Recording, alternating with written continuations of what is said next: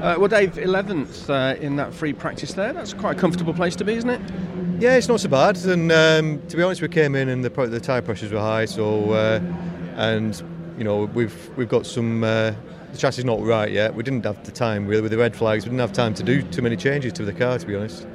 So, yeah, we'll make some big changes for this next one and hopefully make the car go a bit quicker. So you mentioned the tyre pressures, and of course the tyre choice or lack of for this weekend could mix it all up a bit, couldn't it? Yeah, I'm not sure. The soft tyre, we're race 2. That's all we've got left, obviously, and I think a lot of people are race 2. To be honest, I think they've handpicked where they want to be, and they're left with race 2 here. I think so. It might level things out a bit. Just thinking back over the season, 27 races under your belt. Just an assessment for you. Well, we've had pace. We've had some really good races, but we've had too many non-finishes, unfortunately. Take the last 6, for instance. We've only finished 2 races, so and none of my fault. So, on the whole, it's a bit disappointing that we haven't been able to, we're not sitting in the championship where our pace is, if you like. So, but it's a new season for the team. We've learnt a lot this year, and I think we're actually showing the pace now. What the car will do. Both me and Josh are kind of, in and around that top 10, which is great. We could looking at the guys inside the top 10, inside the top 15. We're not doing so bad.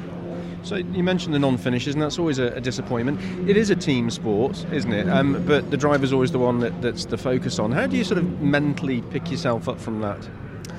You've just got to put it behind you, haven't you? There's nothing you can do. You can't change it. You can learn from things occasionally, we've been wiped out by a few cars this year from behind. We've had more rear damage than I've ever had in the seasons of BTCC. So, unfortunately, you can't do anything about the drivers other than qualify better and be away from them kind of drivers. The mechanicals, well, the last one it was a Swindon fault. Half the grid have got that engine, and it's just one of these things. They've never had that issue before, and it had to happen to me on my best weekend.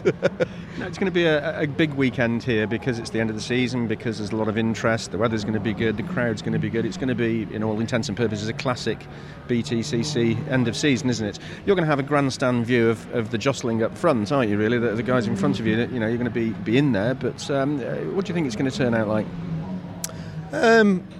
Hopefully I'll be on the back of these guys that are in the championship, mindful of the fact that they are in the championship, and I wouldn't want to do something stupid to wreck that. So, but still want to race with them. They're there to be beat, and I'm going to try and beat them. I think it's Gordon's to lose. I think he's too clever and too experienced to give that kind of a points lead away. But no doubt Jason and Colin will be pushing 100% to try and get up there. It'll be close at the end, I think. There's some good hard racing to be had this weekend yet. The fat lady hasn't sung, as they say. But come Sunday night and you're on your way home, what would you be happy with as a review of your season? Well, I want 3 finishes to start with. I'm desperate for a podium. The car's capable of, and the team are capable of a podium. I think we've proved that at Silverstone. We've just got to be in there to either take advantage of the reverse grid for the final race. I want a podium, but if I'm honest, 3 top 10 finishes would be, fantastic. Brilliant.